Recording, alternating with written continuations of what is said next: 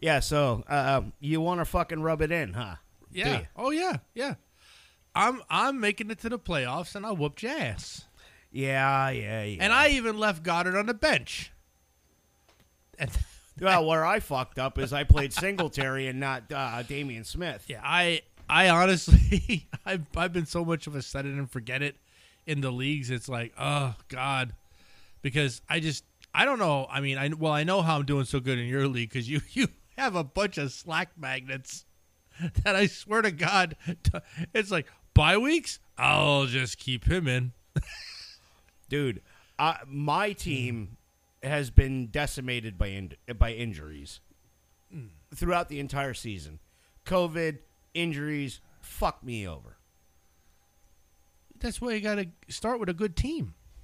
I started with a good team. Yeah. I showed up late for the draft and see what it got me. Yeah, well, shit, fucking Never. luck, too. And you had a better draft pick than me, better draft position than me. You own the league. You can't make these excuses. When I owned a league, I made sure everything was in my favor.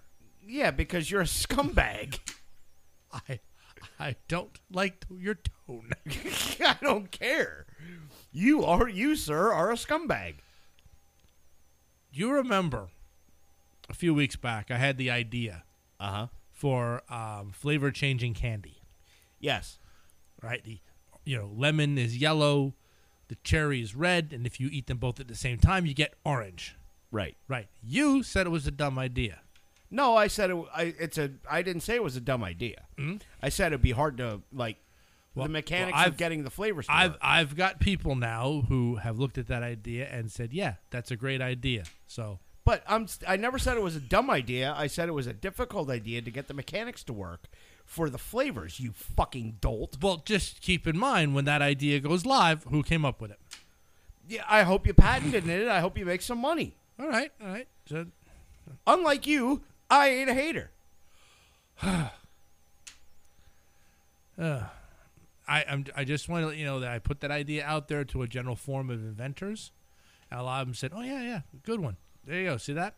I hope you patent it. I hope you make. I hope you make. don't know how to patent anything like that. I just put the ideas out there. So you're gonna let somebody else get rich off your idea? No. Well, people have been doing that for years. Name one. I'm just saying I've come up with ideas that have happened in real life. Name All one. right, no, okay. When I was a real little kid, all right, we had a TV with a dial on it, and I said, probably out loud at one point, wouldn't it be great to have a device, that I didn't have to get up and change the channel? And they invented a remote. Now you can say all you want. The remote control was invented in the 1950s or 60s, before you were born, slapdick. I'm just saying, well, yeah, with the wire, but Even without the wire, slapdick. I'm just saying, And my grandfather, Chut, had a fucking remote control for the longest time. It was me. Yeah, but I'm just saying. I mean, I've had ideas out there that have gone on to, become reality. No, you have not. No. Other than you living in your usual delusional state, how's your week been? Oh, this has been a rough week. I have been nonstop going since last week. I went to the play up at the high school. They were doing Clue. Yeah. Awesome. Yeah, Jesse and Alistair went. They both had a good time. Yeah. Then we went to see Christmas lights here and there. Val's concert's tomorrow. Yeah. I'm here tonight. It seems like I have not had a chance to sit down. Yeah.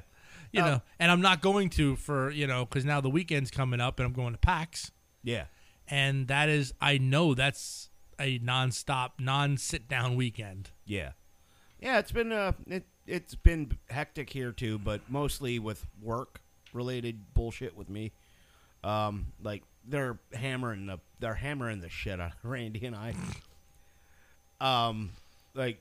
There's RCN's doing a big build into Exeter and that area, and Randy and I caught the whole fucking job. So that's been keeping And it's cold out too. Yeah, Oh, I think this basement's cold. I can't imagine what you guys are. yeah, yeah. Getting out and having to measure all the attachments on the poles is becoming a bit of a pain in the ass. And I broke my glasses.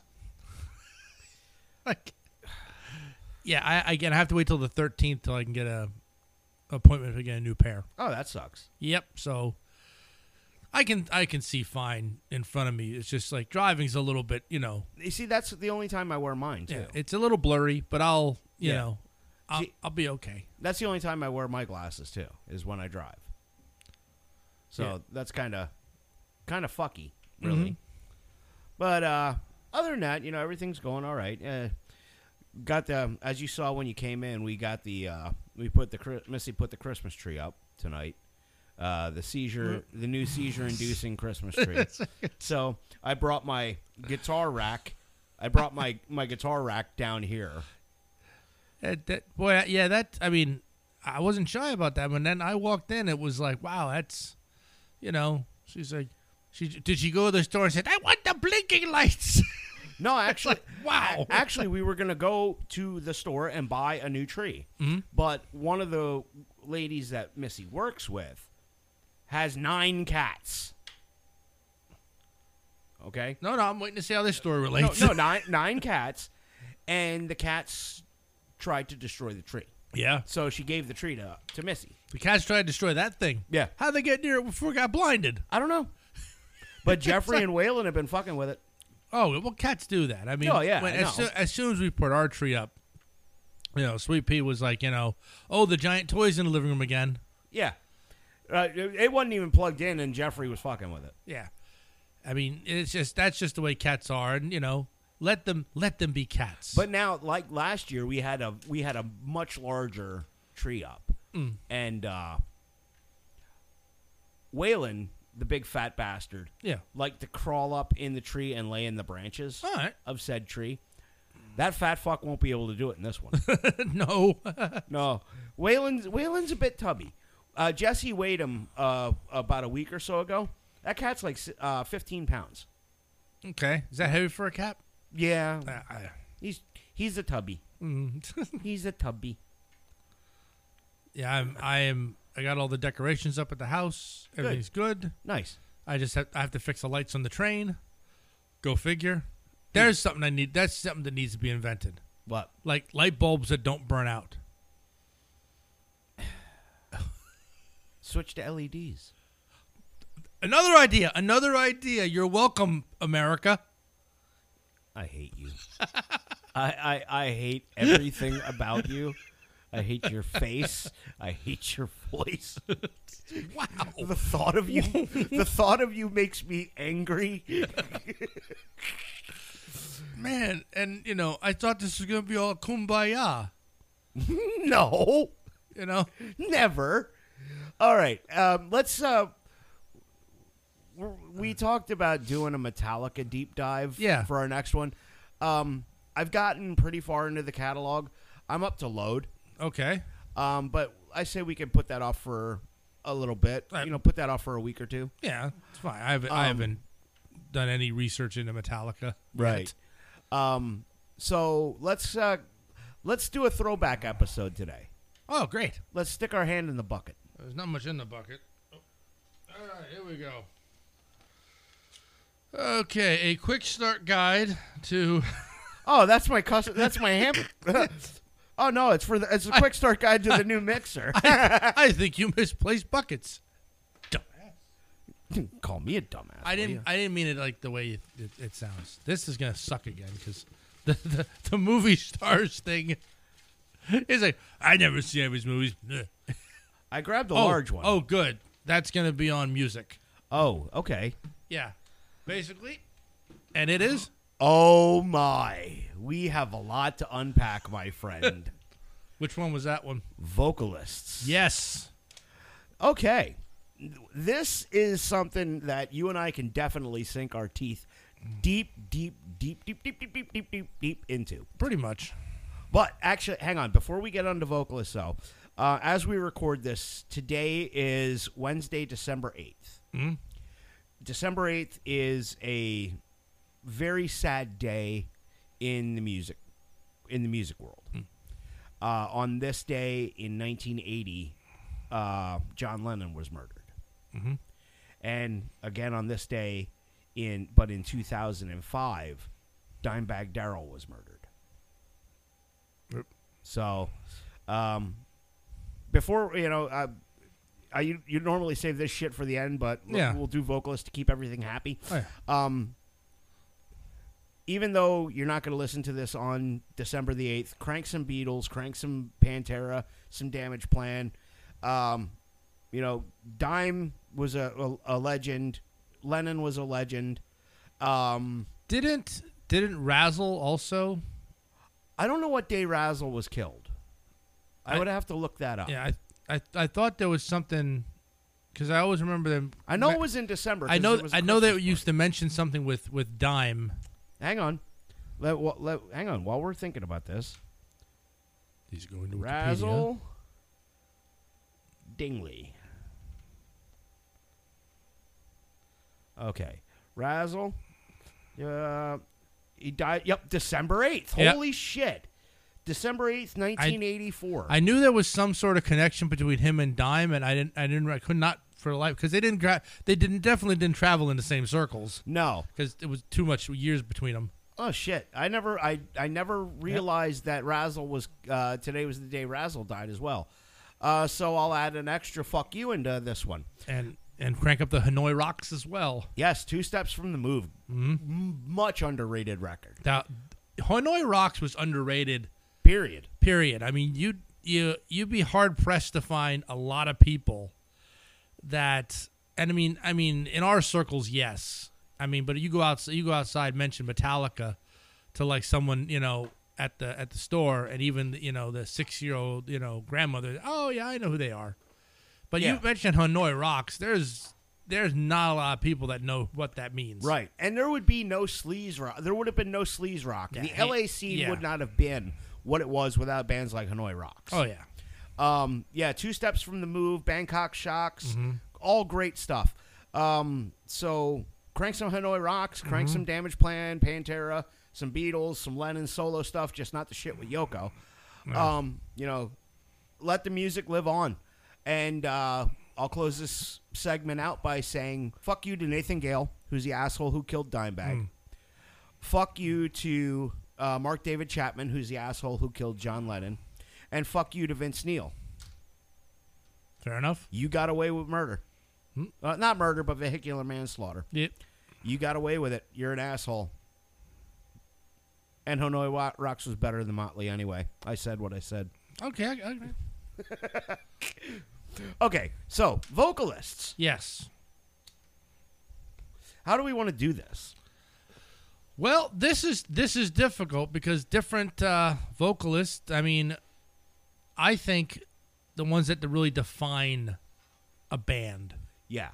I mean, when I put every instrument of a band is in that bucket, Okay. and vocalists just being pulled first. I mean, it's like I wanted to basically, if we're gonna say who are our favorites, Okay. who are the ones that we can actually listen to, we enjoy their music, and basically if somebody else sang it, it wouldn't be the same. Okay. That's an interesting way to approach this, really. Yeah. I'll start. All right. Ronnie James Dio. Mm-hmm. Picture The Last in Line being sung by anybody but RJD. I don't think it would work. No, he was very, and the tribute album that got put out for him. Yeah. I love it. It's brilliant. It's great. But nobody can belt out those songs like Ronnie. You're right. Ronnie Dio has an iconic voice and an instantly recognizable voice. You hear a Dio song and you know that's Ronnie James Dio. And it's powerful. Yes. The vocals just surround you and pull you in. And to think that dude's shorter than me. Yeah. Yeah, and just was shorter than me. Yeah, and everything I've seen from interviews, he's an amazing person all around. Yeah.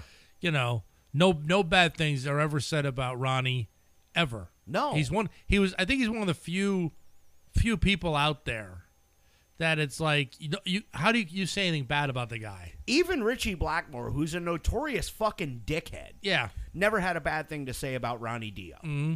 You know, and that just it shows you what a talent and what a genuinely cool person he seemed to be. You know, I got nothing but mad love and respect for Ronnie Dio. And once again, his music, the Dio solo stuff, and even the stuff he did with Rainbow and Black Sabbath would not sound the same with a different singer.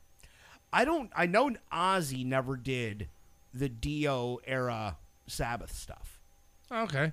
I know that never happened because It wouldn't work. it wouldn't work, and I don't think Sharon's ego would allow that to happen. We didn't write this. You didn't write this with Ozzy. We can't do it. Yeah, I think the cadence wouldn't have been right because Ozzy did his vocals were very like on with he followed like the rhythm. Yeah. And where Dio's was very, he followed, more or less the lead and it was flowing. It was a counter. It was kind of a counter melody. Yeah. Almost a counter melody to what's going on. But you're right. And I don't know. I couldn't tell you for certain if Joe Lynn Turner, well, I'm sure he did. But I'm sure Joe Lynn Turner did the Dio era stuff when he was with Rainbow. Yeah. I'm sure he did because there was so much. Mm-hmm. I mean, from Blackmore's Rainbow to Rising to to all of those great iconic Rainbow albums that have Ronnie Dio on them. You can't ignore that history. Yeah. But yeah, Ronnie James Dio, which actually leads us into a nice segue. Ozzy. Yes. Ozzy's a very accomplished vocalist. Yes. And his music is very familiar. Everyone should know who he is. Yeah. Yeah. And we did talk about how his later stuff really got muddied down. Yeah. It got watered down and just was, like we said, not very enjoyable. Yeah, but everything from from his early Sabbath and his early albums. I mean, just his delivery. Mm-hmm. I mean, it's just classic Ozzy. It is, and Ozzy's got another one of those super distinct voices. Yeah, you know Ozzy when you hear him. Yeah, and it's always weird to me. He's one of those that his music singing voice is so different than his speaking voice. Right, you can actually understand him when he sings. Yeah, and it's not like slowed down. You're in the home Ozzy. It's like he should just sing everything. Right. I don't think it's a vitamin B12 shot he gets before shows. No. It's. I think it's just the way singers are brought up. I mean, Ozzy is one of the greatest vocalists in the history of heavy metal. And his delivery is so unique. Like if you go back to the early Black Sabbath stuff, especially the song Black Sabbath, he sounds like a tortured soul on that song. Oh yeah, like he really does sound like a tortured soul. And then you get onto stuff like Changes. Mm-hmm. You can feel the emotion. You can feel the real heartfelt fire that Ozzy's putting into his work. Mm-hmm. And I've got once again nothing but love and respect for Ozzy Osbourne. He's one of my favorite vocalists. Yeah, and when he does covers, he does them very well too. Yeah, like Hellraiser, and that one, the God of Hellfire. Oh, I never listened to that. Oh my God, yes, The Crazy World of Arthur Brown. Yes, I am the God of Hellfire, and I'll give to you fire. I'll I'll take you to burn. Yeah, and he does it, and it's done in that Ozzy way. I have to find that. The covers album is awesome. Is that the Undercovers? Yes. I didn't listen to it. I will have to fucking check that out because I love that song by The Crazy World of Arthur Brown. That's a song I was introduced to on from the Young Ones. Yep. During the board episode, he's getting tortured by Fatimunch. Yes. It's like, and I was like, that was just, and I remember, and I heard that song again. And then I heard Ozzy's version years later. I was like, that's freaking awesome. They actually used to play the video for that on Headbangers Ball back in the day. Amazing. Yeah, and it's the thing is, Arthur Brown kept doing that song up until the 2000s. He was still, doing shows, and he still had the flame pot on his head when he would do it. It's fucking cool. The weird part is I always attributed that in my mind to Frank Zappa. Yeah. It sounds like something off of Zappa. It sounds like something that Zappa, and I always almost attributed that accidentally to Zappa because it's like that does sound like the musical type of thing because it's way out there musically too. Yeah. The keyboard part in that is so badass. Yeah. That's a really cool song. And it's like a cult classic song. And do yourself a favor, get on YouTube and find the song Fire by the Crazy World of Arthur Brown. That's the best thing about YouTube anymore. As bad as YouTube is to content creators by demonetizing everything, they've really become like the MTV 2.0. Pretty much. There is not something you can't find. Yeah.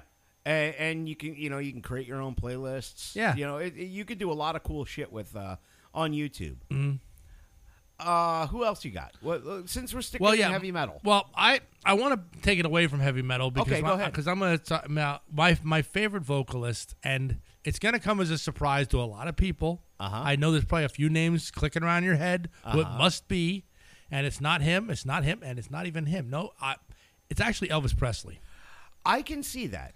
Knowing what I know about your upbringing and your mom. Yeah, and I grew up with Elvis, and I really love Elvis's songs. They are beautiful. The delivery on both his rock and roll and his soft songs, gospel, country. He crossed so many genres. Yeah, and did it well. And did every one of them really well. I mean, now I did a lot of research a while back on those albums that I found. Yeah. And as I was doing that, Elvis never wrote a single song. No. Which is, to me, really odd. Now, did Scott Moore write a lot of his stuff? I'm not sure who did do a lot of the writing. I just know that his name was not on any writing credits. Okay. Which I thought was weird because whenever you look at any song, any album by anybody, even if nobody on the album wrote anything, they'll at least get some sort of credit for arrangement or something. Yeah.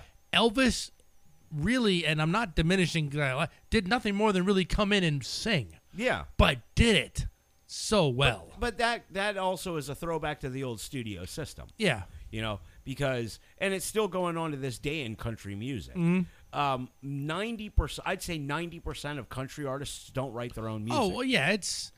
And it was funny that I know that there's those memes that are out there that always say, like, this number one hit was written by 20 people, and the singer wasn't one of them. Yeah. And all that other stuff. And then it's like compared to this one who didn't even win a Grammy was, sung and written by the person, and everybody loves it.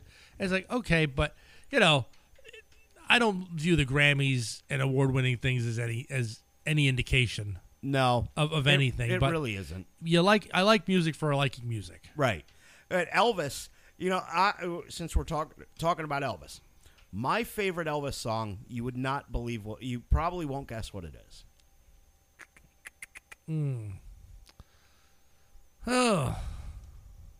My mind says it might be In the Ghetto, but that's only because now I'm singing it. Bingo. I'm singing it in my head. I love that song. It's such a beautiful song. That is. I mean, even though it's been picked apart, Yeah. In comedy stuff, it is a beautiful song. It is, and that's Elvis really at the height of his powers. Mm-hmm. It's such a beautiful song. It's a well written song, and Elvis just sang it so beautifully. Mm-hmm. And Eric Cartman did a fantastic job of it as well. Can you get her? Yes. And never cry. God damn it! Yeah. She didn't need to hang about your feet and you get her. Sorry. Yeah, the In the Ghetto is actually my favorite Elvis song. It's a fantastically well performed and written song. Yeah, I think Can't Help Falling in Love with You. Beautiful. Is one of my favorites, and I just know it's just those songs have such a nostalgia feel to me because that's what was in my house, and I have so many records at this point. Snacky used to do a version of Hunka Hunka Burnin' Love. See, and I love that stuff. That's such a great song. We actually did that. We did that as a favor to Jimmy, because Jimmy's mom is a huge Elvis fan, and he asked if we, hey, could we, mentioned doing an Elvis song, and we ended up doing "Hunk of Burnin' Love." Yeah, he sang with so much heart and soul. Yeah, up until his death. Yeah, and that's one of my favorite vocalists, and I understand why there will never be another Elvis. Yeah, that he was the first rock star, man. Yeah, and after him, that was it. It's just a shame Colonel Tom Parker was such a shitbag he couldn't get a passport, so Elvis never got to tour outside of the United States. He belongs to us. That's right. Let's take it away from let's stay away from metal for a minute. All right. What do you think of Johnny Cash? Yeah, it's a loaded question, you bastard. I'm not much of a fan of Johnny Cash. Really? I do acknowledge that. I mean, I don't know. I don't know. I think, oh God, I don't even know how to put this. I think he had some really good, there are songs that I like. Yeah. One Piece at a Time is one of my favorite Johnny Cash songs. But then like Folsom Prison Blues I don't like. Really? Yes, I'm not a fan of a lot of Johnny Cash stuff. And that's I just didn't like it. Well, you're entitled to your opinion. I honestly think, and I honestly think it's the way I kind of grew up. Yeah. Listening to Buck Owens, George Jones, Ronnie Millsap. Johnny Cash was honestly not in the rotation.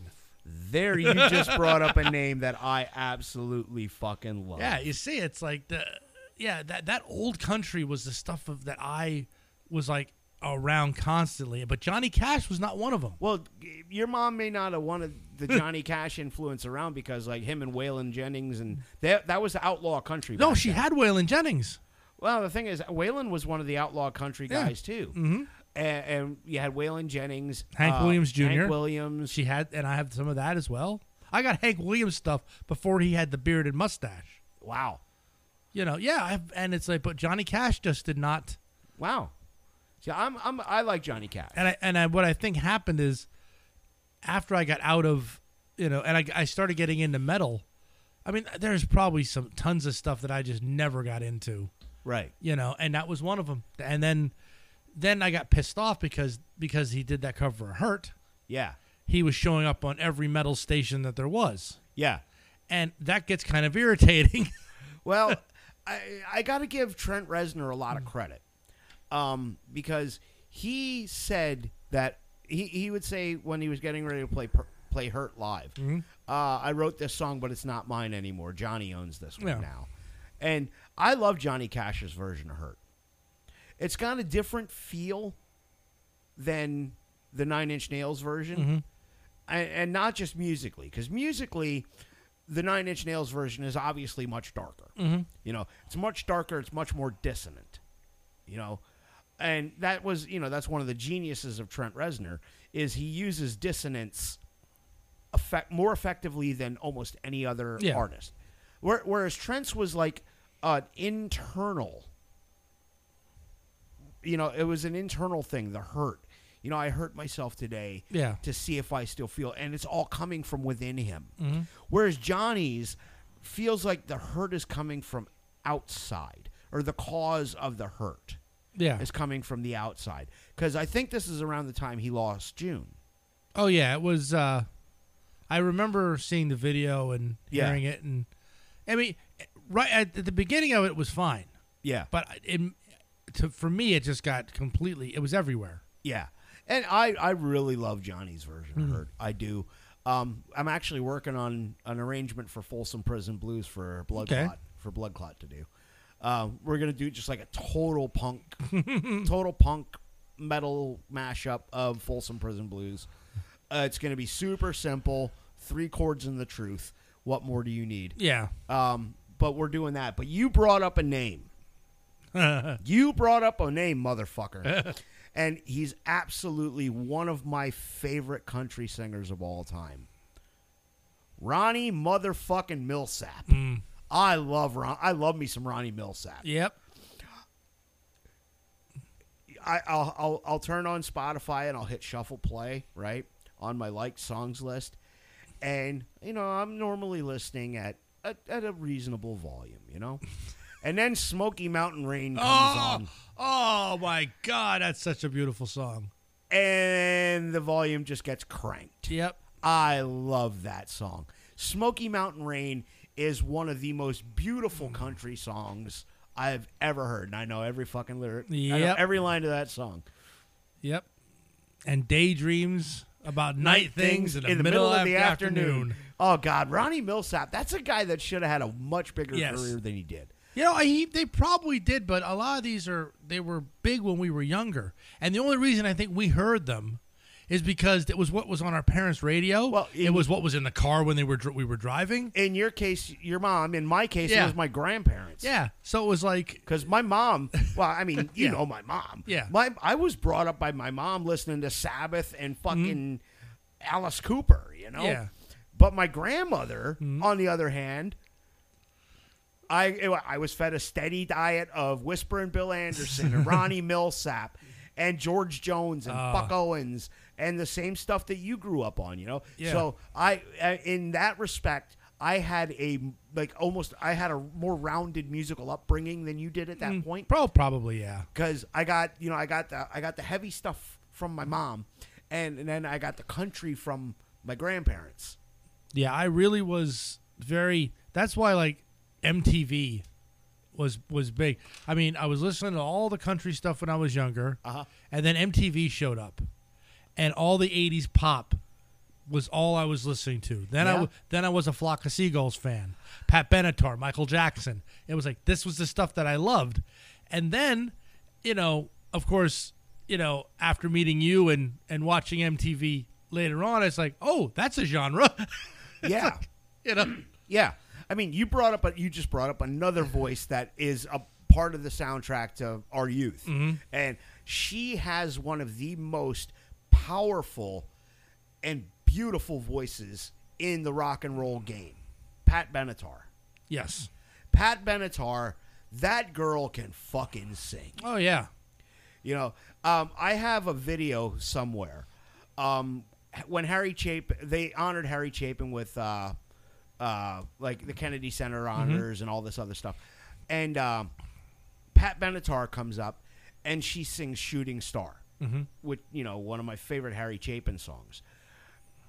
Oh my God, the pipes on that woman are unbelievable. Yes.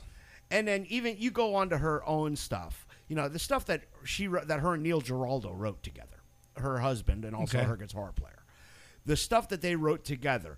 Love Is a Battlefield. Even go with the hits. Go with Hit Me With Your Best Shot. Heartbreaker. Oh. That girl has a fucking voice. And here she is. She's in her 60s, still going strong, and she's still killing it live. Yeah. Pat Benatar is an amazing singer.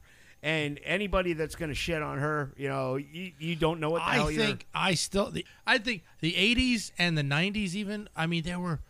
The female vocalists really were front and center. Yeah. And I think there's been a good number of them in the 2000s and beyond. Yeah. But there was like so many. Well, let's unpack that a little bit. Yeah. In the 80s, in 90s. Yeah. Let's go mid 80s up. Right. That gave us Madonna, who's a fantastic singer. Yep. Fantastic singer. I don't care if you don't like the music because I really don't care for it. But the girl can fucking sing. I actually like Madonna. Some of her stuff I can listen to. I like a lot of her stuff and every mood that she's gone through. Oh, some wonderful stuff in there. Susanna Hoffs of the Bangles. Yes. Now this may be a little jaded on my end because I had the hugest crush on Susanna Hoffs. I think a lot of people did. Dude, she was hotter than a $2 pistol. Susanna Hoffs, but an amazing singer. Just listen to Manic Monday. Mm-hmm. Beautiful song. Great song. You had Susanna Hoffs. You had Belinda Carlisle from the Go-Go's. Yes. And then later on in her solo career. Mm-hmm. Belinda Carlisle has a great singing voice. She's a fantastic singer. And even if you want to get into the mall pop at the time, Debbie Gibson was a great singer. Yes, she was. Fantastically talented vocalist. And then imagine if they would have had the American Idol bullshit back then. Oh my God. And when you would have had a girl like Debbie Gibson on American Idol, she'd have smoked the entire competition. Mm-hmm. Who else am I thinking of from that era? Tiffany. Tiffany. I think Tiffany could have won American Idol. Yes. I think she kind of got poo-pooed a little bit because her one big hit was a cover song. Yeah. You know, her cover of I Think We're Alone Now, which is a great song. Yeah. Even if you go back and listen to the original version from the 60s, I couldn't tell you who did it. Buffalo Springfield, wasn't it? I don't know. I couldn't tell you. So I'm not going to say yes or no. But you go back and listen to that song. It's a cool song. And she had a great voice. I'm trying to think of some other. Joan Jett. I always had a huge crush on Joan Jett too. Yes. Yeah, I think we all did. You know, that was just like sexy rock and roll. And she still looks good. Yes. Joan Jett still looks good. Lita Ford. Oh, Lita Ford, the other Runaways partner. Yep. Oh my God, Lita Ford had such a killer voice too. Going into the 90s, you got Taylor Dane. Yes, I forgot about her. Jane Child. Oh my God. Yeah, there were so many, and they were everywhere, and they all had such great music. Yeah. You know, which was wonderful. I mean, the female vocalist, was there, and there was even, of course, in metal, Doro Pesch. Yes. I mean, I wasn't even thinking about Doro Pesch. Oh yeah, All We Are is like such a wonderful. When Wood Warlock. Yeah. Although I always just remember her. I swear it was like Doro was in a band called Warlock. Yeah. Yeah, she was like the first like really metal. Yeah. Female front person. Yeah. You know, later on you had Angela Gossow with Arch Enemy and stuff like that. Of course you had Kitty later on, all female bands. But back in the 80s and early 90s, that really was an anomaly. Yeah. Most of the female singers were doing the pop thing. Most of them, yeah. And doing it well, though. Pop was... yeah. That's why all those songs and still... They couldn't get away from their one-hit wonders. And some were just so great. I'll give you three. I'll give you a group of three. Female vocalists that I thought were great, and I still love them to this day. T-Boz, Chili, and Left Eye. Okay. TLC. Yeah, I think I got out of TLC in their later years. I did too. But if you go back to the Crazy Sexy Cool album. Oh my God, I remember singing that one a lot. Oh God, Waterfalls is such a beautiful song. Oh, I was thinking Ain't Too Proud to Beg. No, I Ain't Too Proud to Beg. That wasn't on Crazy Sexy Cool. Yeah, but I don't know. That was before that. That was their debut. But on Crazy Sexy Cool, you had Waterfalls. Oh, shit. What the hell else was on that album? That album was just loaded full of banging-ass songs, though. And I see all the videos for him in my head, too, and I can't. But that's been a minute since I listened to that. Yeah. I know what I'm listening to on the way to Harrisburg tomorrow. Oh, God. That was such a... they could do the MC, the hip hop MC stuff. They could do that, and they did it really, really well. But then you take a song like Waterfalls when they're actually singing and not just rapping. Those girls could go. Yeah. They could go. And I really, really, really dug that stuff. A lot of my time in the Army, I spent hanging out with the African Americans that I was stationed with. Guys like Andre Flowers, guys like James Pretlow, all those guys. And that was part of our soundtrack, That's such such great music, and I got to thank those guys for really turning me on to some of the more R&B type stuff, because I was already into gangster rap. Yeah. I was already into gangster rap. I was, rocking the NWA and all that shit already. But then they hit me to the stuff like that. It was more R&B stuff. Yeah. And I still listen to it to this day. It's great shit. I still love hearing that stuff. Oh yeah. And that, and there was that's why I say the 80s was full of great music, and the 90s full of great music, and a lot of it was like backed by just some great people that knew how to sing it. Yeah. Let's stick in that. Let's kind of we'll go to a different genre, but we'll stick in the same time. Mm-hmm. Let's go to hair metal. Okay. Who are some of your favorite hair metal vocalists? Obviously, yes, Steven Tyler. I wouldn't call Steven the hair metal vocalist. Oh, they're later on. Aerosmith is hair metal. Later on, hair rock. Later, yeah. Which is Alice Cooper. I love Alice's voice. I got to agree. Alice is gritty. Alice is dirty. Yeah. Alice just has a sleazy feel to him. Yes. Especially stuff like "Feed My Frankenstein." Yeah, and most of his. I mean, he has done some slow songs. Off of like Trash and things like that. One of my favorite Cooper songs, "Hell Is Living Without You," off of Trash. Okay, yep, that's one. I think that's on Trash. It probably is. It's either on Trash or the one after it. Hey Stupid would be the way. I think it's on Trash, not Hey Stupid. Yeah, that's right. Hey Stupid was next. But, oh, God, Alice's stuff.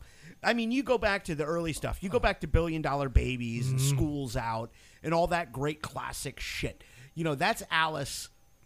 That's one era of Alice, and it's all fantastic. And then he got clean and sober, and he had his resurgence, with the Poison album. Yeah.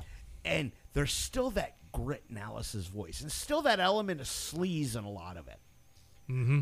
But Alice was such a fucking great singer. It's such a great singer. Yeah. What's your favorite Alice song? Oh, geez. That is tough.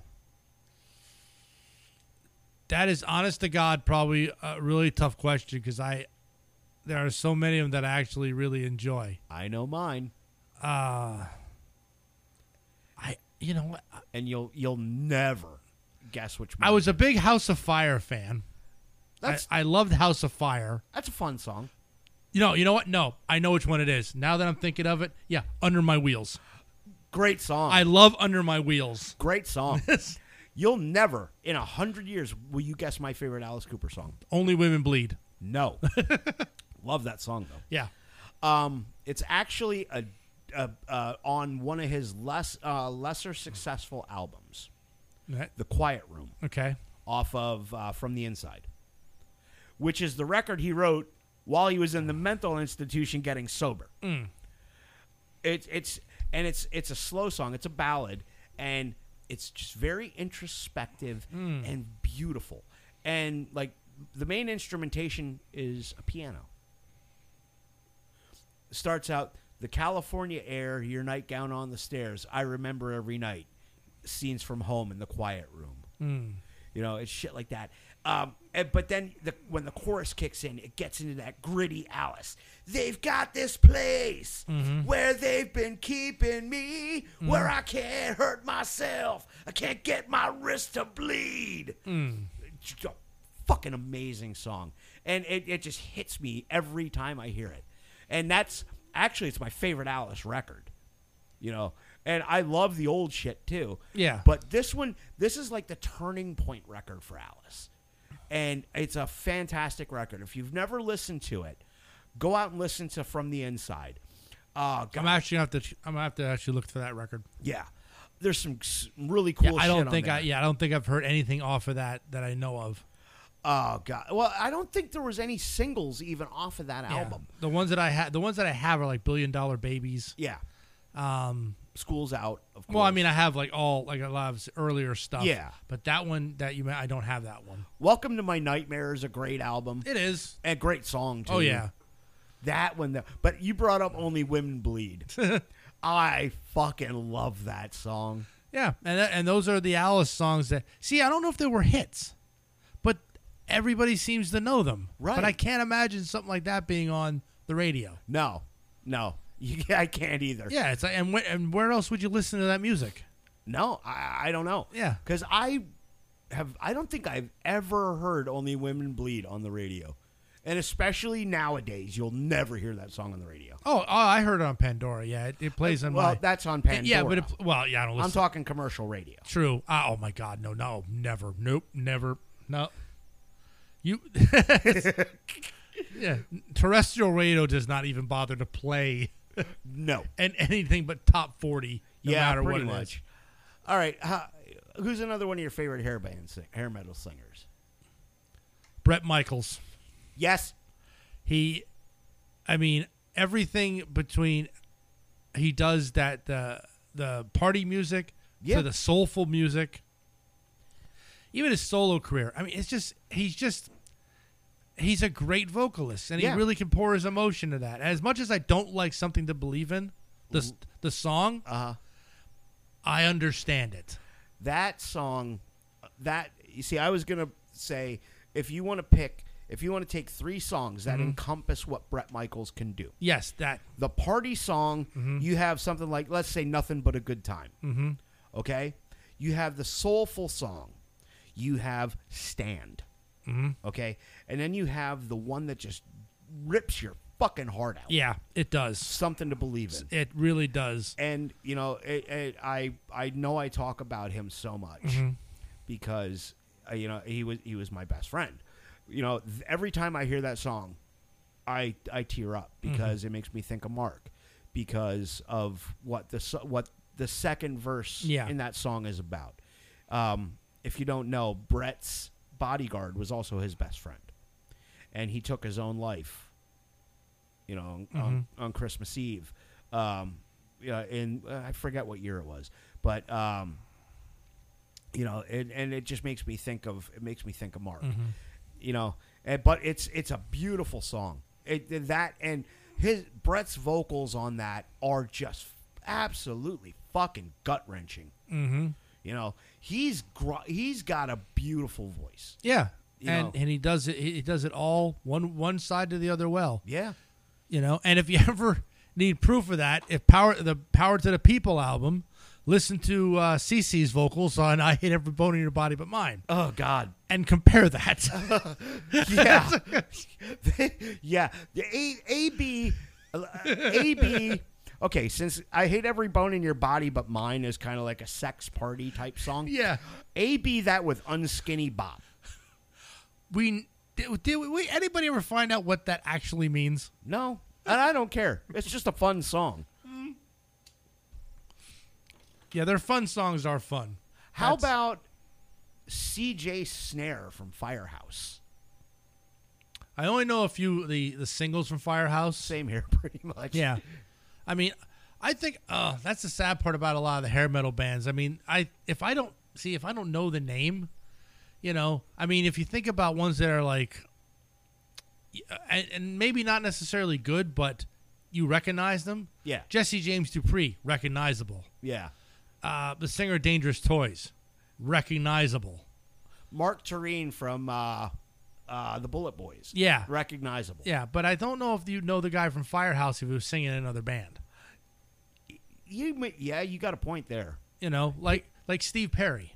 Yeah. Steve Perry, you know, from Journey, and you know that voice. Yeah. So when he sings Sherry on his solo album, you know that's the dude from Journey. Yeah, it's like, yeah, that's what I mean. It's like there are some, and I think there's a lot of singers that's a good mark. And I know you're not going to like this one, but David Lee Roth is a very recognizable vocalist. Yeah, he is. I'm not gonna argue that. I know. And actually, I'll actually give David Lee Roth some props. I loved a lot of his solo shit. I loved a lot of his solo stuff. Eat 'Em and Smile is fucking great. Skyscraper is fucking great. I love the whole Skyscraper album. You know, I'm not anti-DLR. Okay. I'm not even anti-DLR era of Van Halen. It's just Sammy's a better singer. Sammy's a better songwriter. and Van Halen matured with Sammy. You know, David Lee Roth actually said it best when they were doing that co-headlining tour, when him and Sammy were doing that co-headlining tour for like 30 seconds before the fucking egos got in the way. David said it best. He said, "Sammy brings the party, but I am the party." I'm not going to argue that.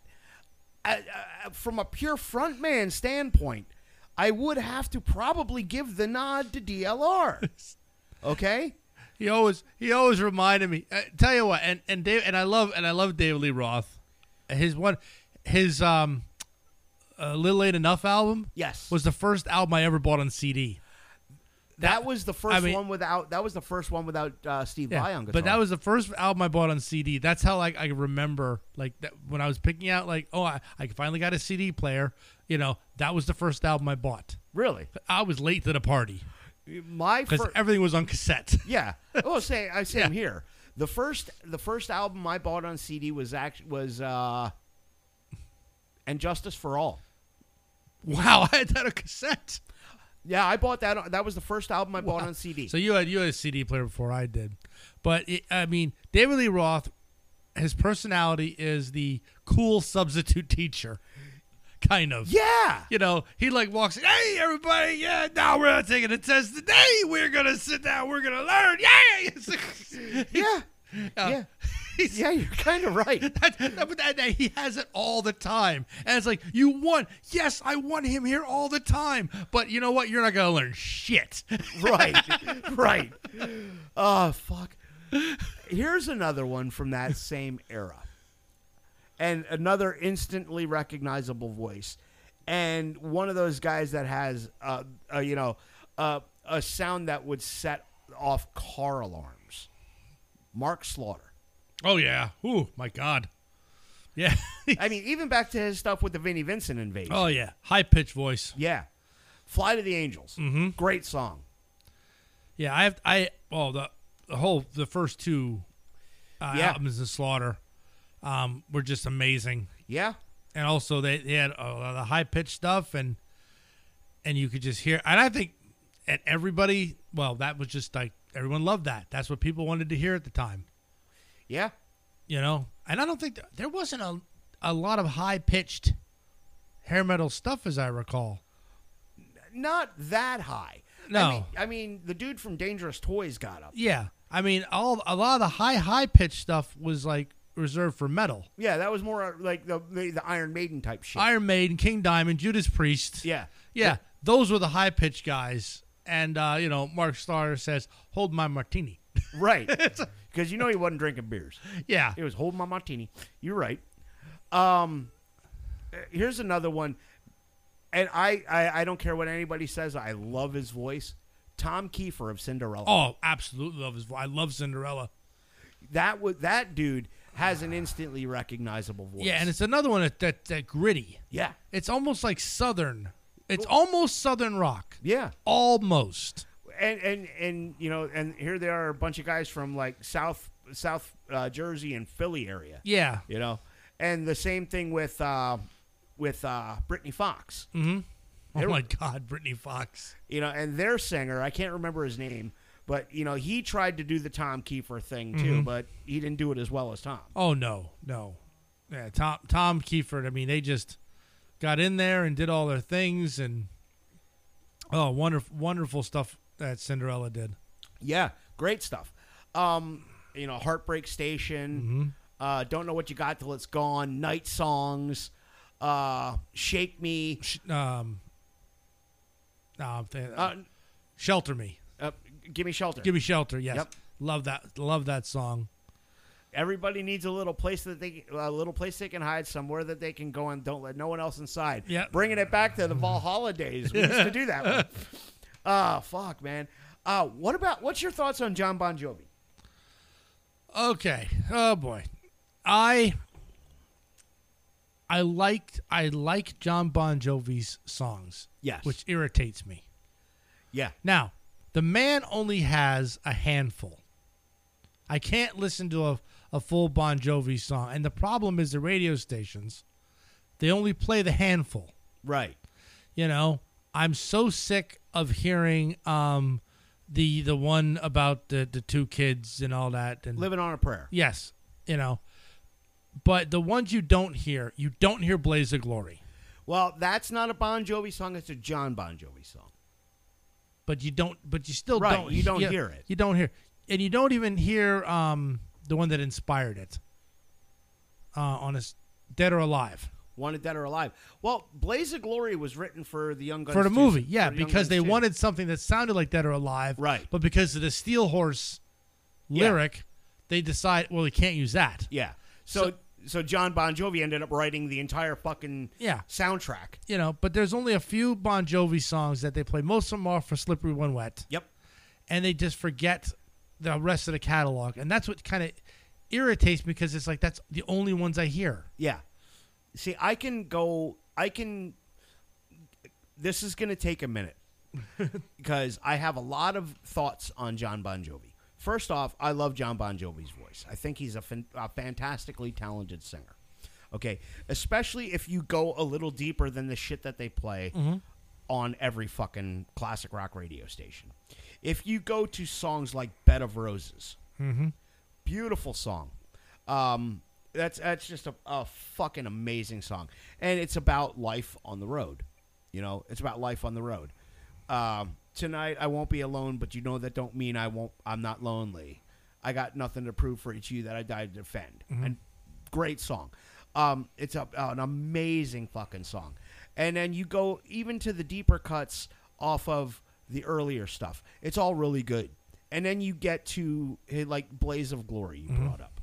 If you dig deeper than the song Blaze of Glory to songs like Santa Fe, Blood Money, they're awesome songs. You know, and it's all inspired by, you know, the Lincoln County Regulators and Billy the Kid and all that shit. It's a fucking amazing record. I love that record. Now, my dig with Bon Jovi, okay? My dig with John Bon Jovi is I kind of have to not take issue, but I kind of got to wonder when your main backup vocalist is a better singer than the lead singer of the band. Who was his backup? Sambora? Richie Sambora. I didn't know he was a backup. Oh, yeah. Like all them high parts. Yeah. That's fucking Richie. Okay, yeah, I got you. That's Richie. And Richie has such a powerful voice. I'll be there for you. That's the one I can't stand either. But okay, there's a perfect example of what I'm talking about. Yeah, I know. That's the one when you start talking about the high pitched things. I remember there's high pitched parts in these songs. Well, like they when they would play "Living on a Prayer" live, you know, John would do the "Oh, we're halfway there," and the next line that "Whoa, living on a prayer" up in the fucking way high register. That was always Richie live, you know. Because John can't hit that anymore. All right. And even back in the 90s, John couldn't hit that. So they rewrote Living on a Prayer and made it kind of a slower song. All right. But if you listen to like the song Bed of Roses, listen to the high harmonies in that. And Richie Sambora's voice just takes over. Okay. Anytime he's singing. But then you go to Richie's solo stuff. Like the Stranger in This Town album. There's a song on there called The Answer. And Richie, when he stepped out and did his solo stuff, you saw what Richie could do as a guitar player. The guy's a fucking killer guitar player. Very underrated. Because, I mean, he was playing in a hair metal band. Okay. So a lot of times you serve the song. And a lot of times what he could do didn't fit what Bon Jovi was writing. Right. But his voice, there's a song called The Answer. Oh my fuck. That's all I can say. It's just a killer song. Killer vocal, killer guitar. And it's just some like strings and Richie on an acoustic guitar and Richie singing. Love that fucking song. Check it out sometime. Yeah. Who else you got from the hair metal world? Well, I was thinking Sebastian Bach. Oh, God, bad. Horrible person, great singer. Yeah, he's the younger David Lee Roth. No, I think Baz is a bigger dick than David. No, but I mean the younger version of him though. It's because David's older, you see. Well, yeah, okay. Like- but I took it as you saying David was a I mean, dick. they had that. I think that when they were making the supergroup, Yeah. it was an MTV show of some Yeah. sort. And he comes in, and my God, he. I mean, it's a reality show, and he's eating the scenery. My God, he's all over the place. I wonder how much extra they had to pay Ted Nugent and Evan Seinfeld to not fucking kill him. Yeah, when he told every member of that band what they should be doing. Yeah, exactly. You're telling drummers how they should be drumming. Wait, who was the drummer for that? I thought was it Chad Smith? Or wasn't it? Or I think it was Jason Bonham. It might have been. I know there was two versions of it, and one didn't go over well. I might be thinking of Chad Smith because of Chickenfoot. You might be. Yeah. Because I think what ended up becoming, they called it Damocracy, was what they ended up calling it. It was Sebastian Bach, Ted Nugent, Scott Ian, and Evan Seinfeld from Biohazard on bass. And I want to say it was Jason Bonham on drums. Yeah. But you're honestly going to step into any situation with those four guys and tell them what the fuck they're going to play? Yeah, and he was all over the place, and I'm sure that they just wanted this. It was a great show, though, even though it's like, I mean, it's proof positive that you cannot put five great musicians together and have a hit. You can. Well, no, I mean, supergroups do exist, Yeah. but forcing it, That was forced. yeah, like Damn Yankees wasn't really forced. No. Those guys got together. Everybody, you got Styx in there. You got Ted Nugent. Everybody Night Ranger. Yeah, everybody came together and it worked. You know, oh shit, there's two more vocalists that we could talk about. Mm-hmm. Jack Blades and Tommy Shaw. Yeah. I mean, Jack Blades' work with Night Ranger. Mm-hmm. You know, he's a killer vocalist. Underrated bass player, too. Jack Blades is a hell of a bass player. Mm-hmm. And then you go into the realm of Styx. And you don't even have to talk about Dennis DeYoung, who was a great singer in his own right. Yeah. But you got Tommy Shaw. Oh, my God. Mm-hmm. What a fucking voice. And like the stuff that they did with Damn Yankees, that those two guys did with Damn Yankees, those two-part harmonies that's shit that the Eagles would have loved. Yeah. And almost when you add Ted's guitar into it, it almost turns into three parts. Yeah. High enough. Holy shit. It's like Yes. three people singing with Yeah. that guitar. Yeah. I mean, Uncle Ted, for as bombastic of an asshole as he really is, and this is coming from a Republican, from as bombastic of an asshole as Ted is, the dude can play, and he's actually a pretty good singer. And like he showed it with Damn Yankees. He served the song. Yeah.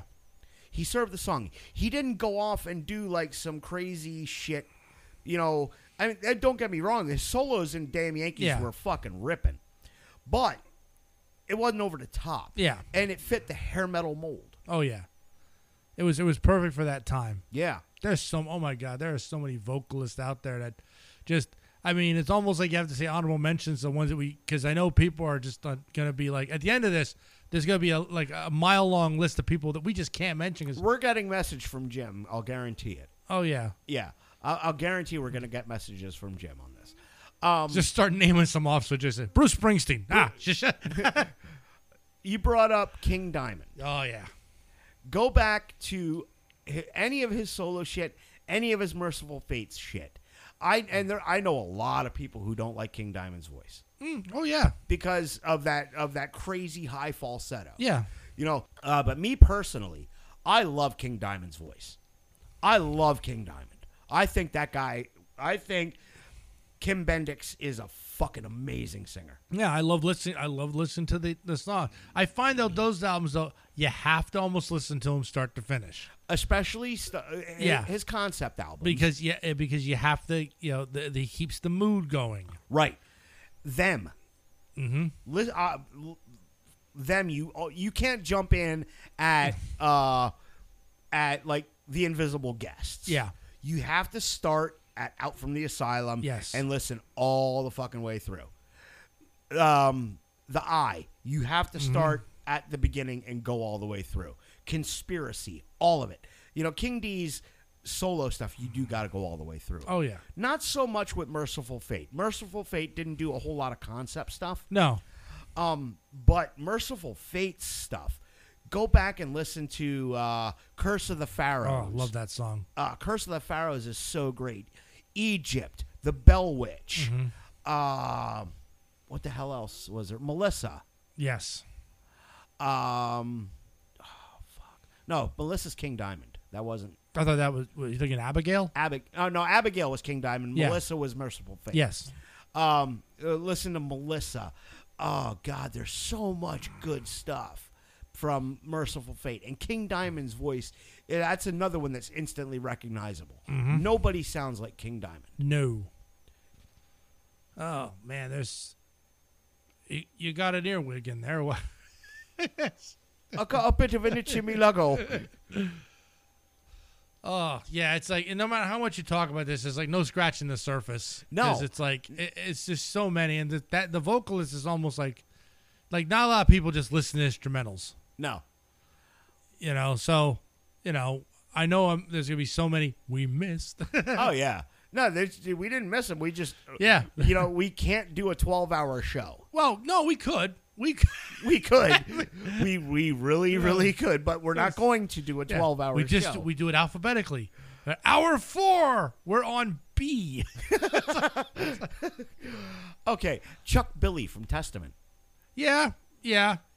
Good singer. Yeah. And maintained all through the years, too. Oh, yeah, to this day. Mm-hmm. I mean, Chuck Billy still can throw down over the wall like it was freaking 1990. Yeah. Are you lumping him in with hair metal? No, I'm just saying Testament was out in that time. Yeah. But go back, dude, listen to and I know I don't have to tell you to listen to this because you have. Listen to the song Practice What You Preach. And then listen to the ballad. And you can see the range that Chuck Billy has. Oh, yeah. Or Return to Serenity. And Over the Wall. That guy could throw down. That, and he still does, man. They're coming around in, I think, March. Yes. I think they're with Megadeth again, right? No. Aren't they? No. It's the Return to the Bay Area tour. Oh, okay. Testament, Exodus, and Death Angel. Yes. I'm thinking because Megadeth was on half the times I saw those guys. Yeah. But we got, I mean, Chuck Billy is just, he's one of my favorite thrash metal singers of all time. Chuck Billy, because it wasn't all just, scream and growl with Chuck Billy. He could actually sing. And I love Exodus. I fucking love Exodus. But Zetro can't sing. Zetro screams. Well, yeah, that was just the thing with past. Ellsworth from was that Blitz? Bobby Ellsworth, yeah. There's not much singing on Overkill record. No. But Blitz is another guy whose voice you can identify immediately. Oh yeah. You hear that voice, oh shit, this is Overkill. Yeah. Yep. What about since we're on thrash metal now? What are your thoughts on Mustaine's vocals? Oh, Mustaine's, yeah, he's a good vocalist. I mean, he was so good at it. I mean, he had to replace the entire band of Metallica. Yeah. Yeah, he kicked everybody out of Megadeth, and yeah, no, but yeah, he has such a guttural, angry voice. Yeah, guttural, angry, and nasally. Yes. Yeah, and it works. It works for Megadeth. I mean, Megadeth music is not happy. No, it's and Dave Mustaine has the original resting bitch face. He really is. Yeah. He doesn't. I mean, I've seen him smile. What it considers a smile. It's more of a sneer. Yeah, it's a sneer, and usually all the teeth are showing, and there would be a beer in his hand. Yeah.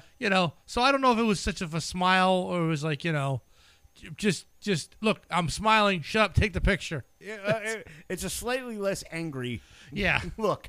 Yeah, Mustaine's voice, another one that's instantly recognizable. Mm-hmm. You know a Megadeth song when you hear Nasal Dave. Yeah. And his ballads are not sweet. No, They no. even the ballads are angry. Yeah. Yeah.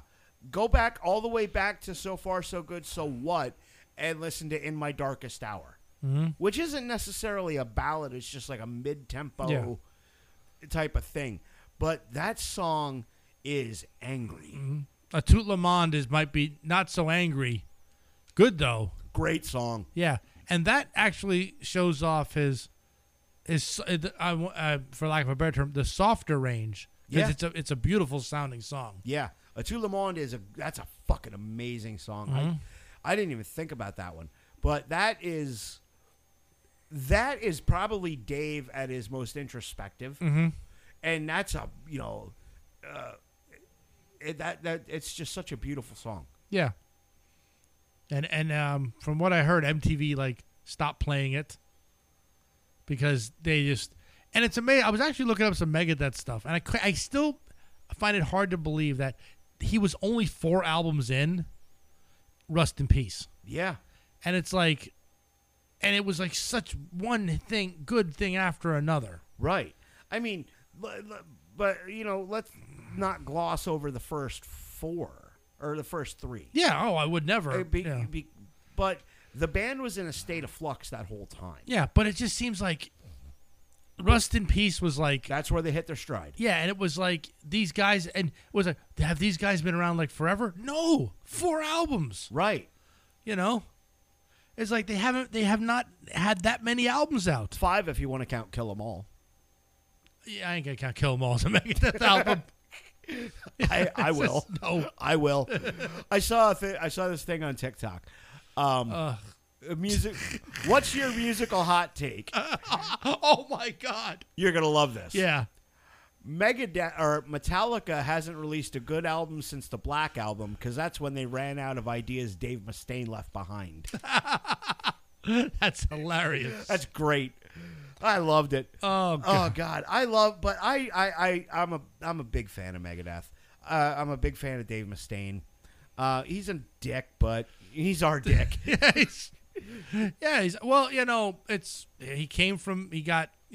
He just came from angry and kept it going.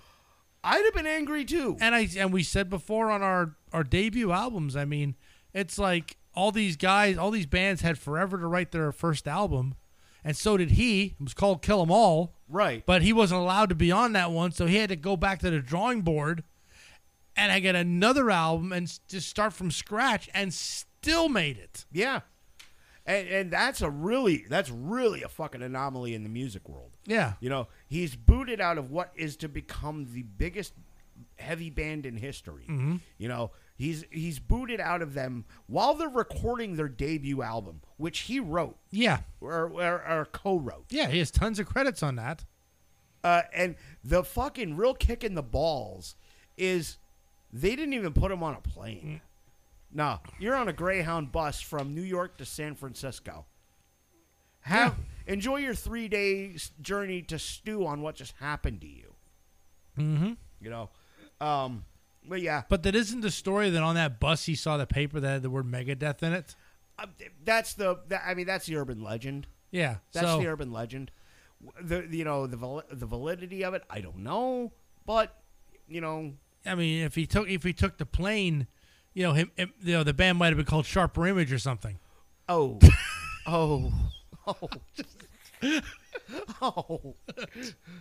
Why? Just why? Because that's the literature they put on the plane. It's like you're flying. It's like, oh no, Sky Mall. Oh my God, Sky Mall. Sky Mall is awesome. It's like, my God, yes, I need a statue of a Doberman. I need it now. Yes. But I'm on the plane. It's like, dear God. Why? Just why?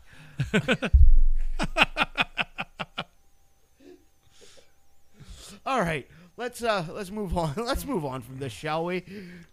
Who else you got? Who else is one of your favorite singers? Well, recently, it's the singer of Volbeat. Yes. I absolutely love, and I just heard his new album, the new album that came out. The new Volbeat album's out? Oh, I mean, I haven't gone so far into it because it's like I listen to the first 2 tracks on it. Yeah. Not the first 2 singles, mind you, the first 2 tracks on it. Amazing. I'm so stoked for this show. It's absolutely amazing. I'm so stoked for this show. Yes. Michael Paulson. Who's that? That's the singer for Volbeat. Oh, that's his name. Yes. See, I don't even know his name. That's the worst part. Yeah, Michael Paulson. Yeah, and I mean, I said this before. Georgia Satellites did the song "Keep Your Hands to Yourself." Yes. And then on their B side was a song called "Battleship Chains." Yes. I wish they would have made that song the A side because I cannot stand. I don't like "Keep Your Hands to Yourself." Right. I don't like the song. Volbeat did a cover of that. Okay. And dear God, it's the most. I love the cover of "Battleship Chains," I'll have to check that out. and I hope to God they play it. I want to hear it live. Shit. What was? They did another cover of "Only Want to Be with You" Yep. by the Bay City Yes. Rollers. Yep. That is a fucking cool cover. Yeah, and they are just. I love their music. I mean, when I listen, and I'm thinking back, we do these deep dives, and we listen to albums, and it's like, and with someone like Ozzy, I listen to the albums. Oh God, it just doesn't sound right. I don't like this, and I sometimes attribute it. Maybe it's too new. Right. And then I just started listening to Volbeat's new one. First song in, this is freaking awesome. Second song in, I love this. Yeah. It's like Volbeat doesn't really try to step out of their box though. no. Volbeat knows what they do, and they do it fucking well. Oh, They do it exceedingly well. And they're a really strange band. They're a mix of like psychobilly, yes. punk rock, surf rock, and and 50s era rock and roll. Oh, rockabilly's in there definitely. Yeah, well, there's the psychobilly Yeah. element. I mean, listen to a song like $16, which is one of my favorite Volbeat songs. That's a fucking killer song. That's a killer song. And those guys, they're the one Gothenburg band that wasn't burning down churches. Yeah. Because they're from Gothenburg, Sweden. And you hear Gothenburg, Sweden, and me personally, I think Scandinavian black metal. Oh yeah. Yes. But to think that they also gave us Volbeat. Thank you. Yeah, my favorite song of theirs is Seal the Deal. Seal the Deal is a great song. It's fun because it has that aesthetic to it where you're thinking of the old-timey bare-knuckle brawlers. Yep. That have the handlebar mustaches and the pugilist with that classic pose. Yep. And I think that's the song that they're playing. Right. That's awesome. Well, and then on that same vein, you have A Warrior's Call. Yes. Oh. Warrior's Call, a great song. And then you got some other stuff by them, Heaven or Hell. Mm-hmm. That's just a fun song. Yes. That's a good driving song. Oh, yeah. Fallen. The Rosa one. Oh God, I'm blanking on the name of this song. The song's about meeting a woman who kind of takes you for everything, Okay. and then moves on. Fuck, I know which one you're talking Yeah, about. But I and- can't think of it. Oh, I thought it was Rosa something. Lola Montez. Lola Montez. That's it. Not Rosa, nothing. Yeah, Lola Montez. Good tune. Yeah. Hey, dude, I'm excited for the Volbeat show. Oh. Volbeat and Ghost. That's going to be Yes. badass. And now the premiere of Papa Emeritus IV. Oh, okay. Yep, Cardinal Copia is no more. Cardinal Copia is gone, huh? Yep, he has been transformed into Papa the Emeritus. Fourth. Papa Emeritus. And what happened is Papa Nilha. Oh God, I'm screwing up the names. The first Papa Zero. Yeah.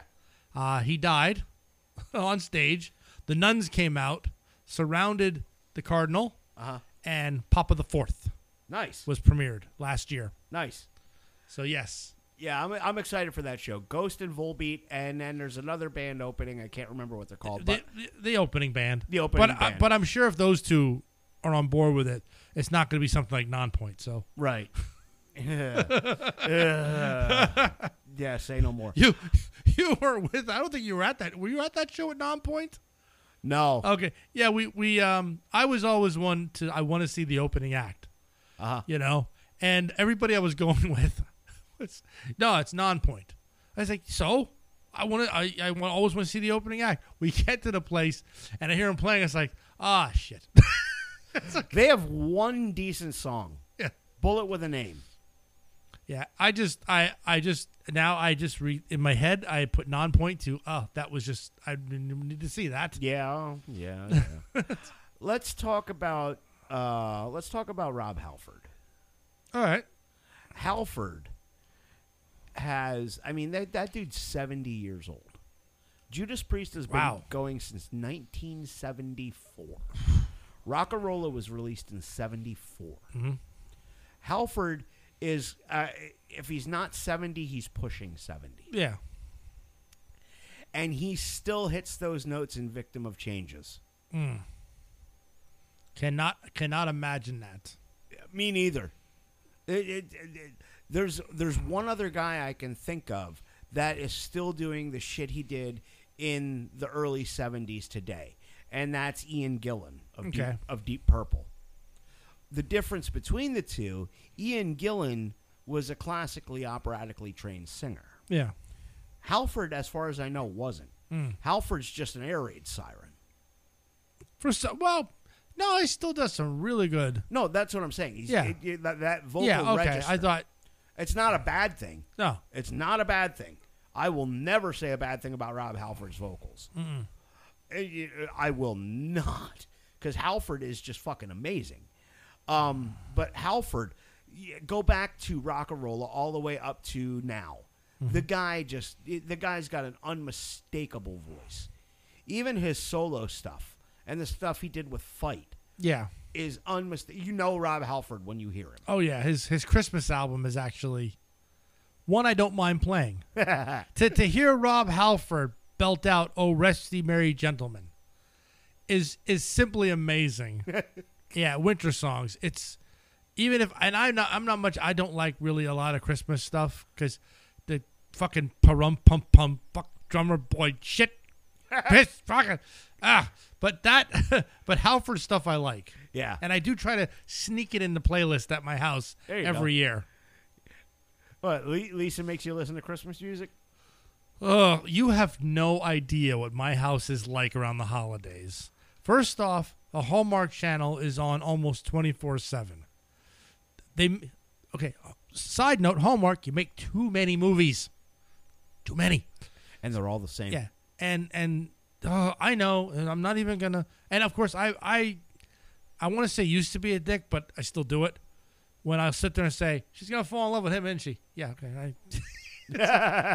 It's like, yeah, but and then the music is constantly playing. Val is into it as well. So like Val was playing Christmas music back in around Thanksgiving. Oh dear God! And it's like Val has her own tree in her room, her own ornaments. Yeah, she is big into Christmas too. We just went to see the lights up at the West End Fair. Yeah. And of course, the first song I hear as they're blaring is "The Drummer Boy." I hate that song. Hate it with a passion. And I said I'm not leaving until I hear something by the Wizards of Winter. What the hell is a band that does it? TSO. I'm not leaving until I hear TSO. And sure enough, they played one of them. Not the Wizards of Winter. They played a different one. But I said, okay, now we can leave. Christmas Eve Sarajevo? No, I forget which one it was. But at least it was a bit of metal in it. You know what I mean? Yeah. It's like you gotta put some metal in your Christmas. Oh yeah. But yeah, I'm not. Oh God. And yeah, there's some great musicians. David Bowie, excellent musician, did a Christmas thing. Yeah. But I like his other stuff, not the Christmas thing. Well, the Christmas thing he did that I remember was the Little Drummer Boy with Bing Crosby. Yeah, exactly. Here's a vocalist for you, and this is in a little different vein, but he's one of my favorite singers. Tie Me Down. I love Tammy. Yeah. I love Tammy. I love Tammy. Yeah. But that's not where I was going. All right. Glenn Danzig. Oh, Glenn Danzig is in that vein with Elvis. He's the evil Elvis. Yeah, I mean, he is just. I mean, I remember sitting there listening to Bayer, just singing, "Long Way Back from Hell" and stuff like that. Yeah, and I was the only other dude who knew the lyrics. Yeah, and of course I went out and said, "Oh, that's a good album. I like this." Yeah, it's like, oh, dude, I geeked. That was a day one purchase for me. That was a day one purchase for me was Lucifuge. yeah, Because I saw the video. If we got a video, I saw the video for Twist of Cain. mm-hmm. I went out. I bought the first Danzig album, and then I realized, hey, shit, this is the dude from the Misfits. And then the new Danzig record comes out on such and such a date. I was at Soundcheck Records in the Carbon Plaza Mall the day Lucifuge came out, and I bought it. And that's a fucking killer album. Did that have Her Black Wings on it? Yes. Okay, because that is my favorite. There's a lot of favorite Danzig songs I have, but Her Black Wings, I absolutely love that song. Yeah. Well, shit. Well, that album starts with Long Way Back from Hell, then goes to Snakes of Christ. What the hell else is on there?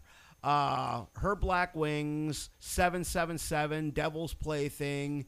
Oh, that's just a killer album. That's another. Yeah, it is. That is. And I like. Well, Blood and Tears. Yep. Oh, Blood and Tears. That one has that soulfulness in it. Yeah. That's Glenn. That's Glenn doing his evil Elvis. Yeah. Now three. How the Gods Kill. Another good album. Yeah. Dirty Black Summer's on that one. How the Gods Kill. 4. He started doing weird shit with the vocals. Yeah, and that was the first album without John Christ on guitar. Yeah. And Can't Speak was on that one. Yep. And it was just really weird. Yeah. 4 was where he started kind of descending, into a little. Glenn started getting weirder. Yeah, and then Black Acid Devil came out. Red Death Sabbath. It's a weird name. Yeah.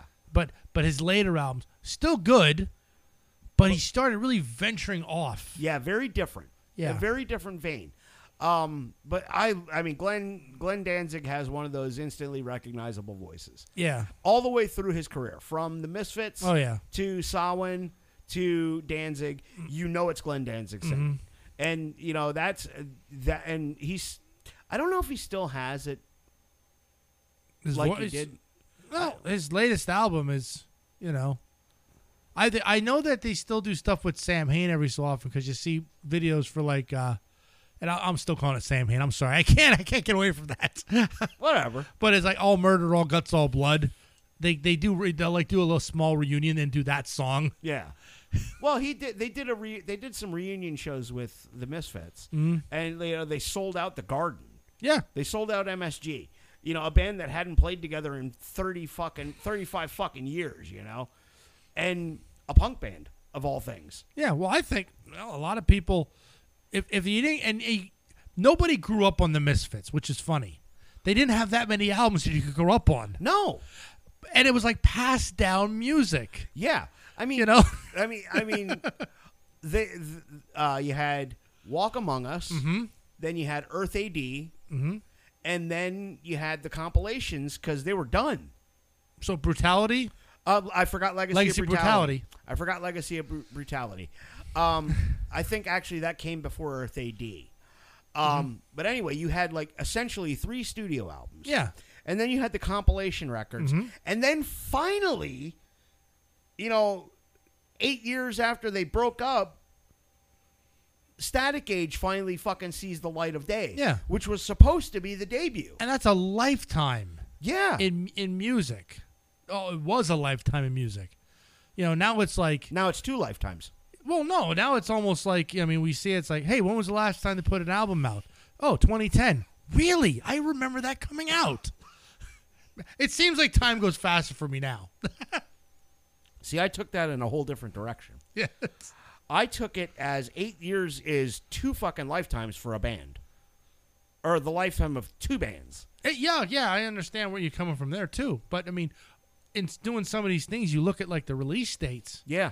And it's like you start noticing, well, with like Kiss and Ozzy, it's like they were doing 1 or 2 a year at some points. Yeah. And then all of a sudden, 1 every 3 years, 1 every 5 years. And then you get up to like the last Ozzy album was 2020 and 2010. Yeah. You had 10 years between albums. But I remember, like when Black Rain came out, Yeah. it's and maybe it's my perception, but I can't imagine like, hey, we released Kill 'Em All. And then 10 years later, here's Ride the Lightning. Yeah. The relevance is gone. Yeah. Yeah, you're right. So it's like these guys, so the 8 years in between an album at that time of life, I can't believe they even had relevance anymore. Yeah, I see exactly where you're coming from, and I got to agree. But bands like them and the Sex Pistols, nobody grew up with the Sex Pistols. No, because there was one record. One. You grew up with punk rock. Yeah. You might have grown up with punk rock, but Yeah. you didn't grow up with the Sex Pistols. Yeah, it's like, which is why my Sex Pistols cover band never made it. Right. I mean, you got a really, really short catalog. Yeah. Play the whole record. Okay, we're done. Hey, he didn't do Bodies. Is there an encore? Yeah, it's those are. That's just, it's weird to think that it's like these bands that nobody grew up on, but yet if they got together, they sell out. Yeah. Here's one for you, and he's one of my favorite vocalists in like the newer metal era, and he's another one, Evil, but this was Evil Disco. Wayne Static of Static X. Oh yes, I loved Wayne Static. wow. It's been a while since I heard of stuff from him. Yeah, well, I mean, Static X is out touring again, obviously without Wayne. Well, yeah, I'm just but, they have a guy. He goes as Zero, Xero. Okay. Spoiler alert. It's Edsel Dope, I don't know who that is. the singer of Dope. Oh, wait, his last name was Dope? His stage name. Oh. It's Edsel Dope with a mask on. That's just Spoiler alert. these people. Oh yeah, that's my last name. But yeah, they're touring. Like they just did a few years ago. I think pre-pandemic, just before the pandemic, they toured to celebrate the 20th anniversary of the release of Wisconsin Death Trip, which is which was their debut and has Push It and I'm With Stupid, and a bunch of other great Static X songs. Now this year they're touring to celebrate the 20th anniversary of Machine. God, that's just so strange to hear things like that. And actually, speaking of Static X, Blood Clot will be adding a Static X song to the repertoire. Ah. Cold. Okay. Not a beautiful song. It's a very, very dark, brooding song. Well, with a band name like Blood Clot, I doubt you guys are doing ballads. No. No. But yeah, we decided to add Cold to the set list. Great song. I love Wayne Static. I thought, the world lost a great talent when he passed away. Oh yeah. And under shitty circumstances too. And I think I want to say it was a year or two to the day afterward, his wife took her own life. Yeah. But Wayne Static was, that's another voice that's instantly recognizable. You hear a Static X song, you know a Static X song. And I'll give Edsel Dope credit because I've seen some video footage of those guys out there. And it's the original lineup from Wisconsin Death Trip with that, that are touring, but with Edsel on vocals. And he's pulling Wayne's shit off really well. That's good. And Edsel Dope's a good singer in his own right. Yeah. I mean, I dig Dope. They're a fucking great band live. That's a lot of fun to see live. You ever get a chance to see Dope live, do it. I probably, well, at this point, I almost want to see almost anybody live. Yeah. Hang on. I just can't get into the pit now. Yeah. Because I go with old people. Yeah. Old and broken, pal. Old and broken. Oof. Oh, I saw that. I just...